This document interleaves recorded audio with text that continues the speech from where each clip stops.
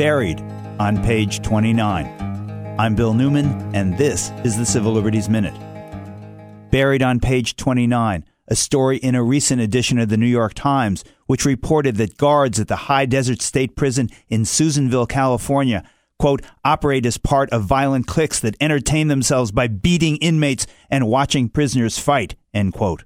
High Desert State Prison is way overcrowded, at about 150% of capacity. It is imbued, said the report, with a culture of racism where guards often refer to prisoners with racial insults and give preferential treatment to white prisoners. The prison staff is more than three-quarters white, and the prison population is more than three-quarters black and Latino.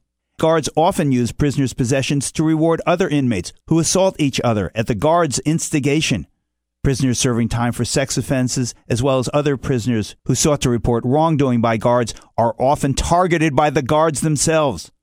All this, according to a California Inspector General's report recently released, and reported on page 29 of the New York Times, because people on the outside too often just don't care about what happens inside the razor wire, and because, sadly, reports like these are hardly news. And we'll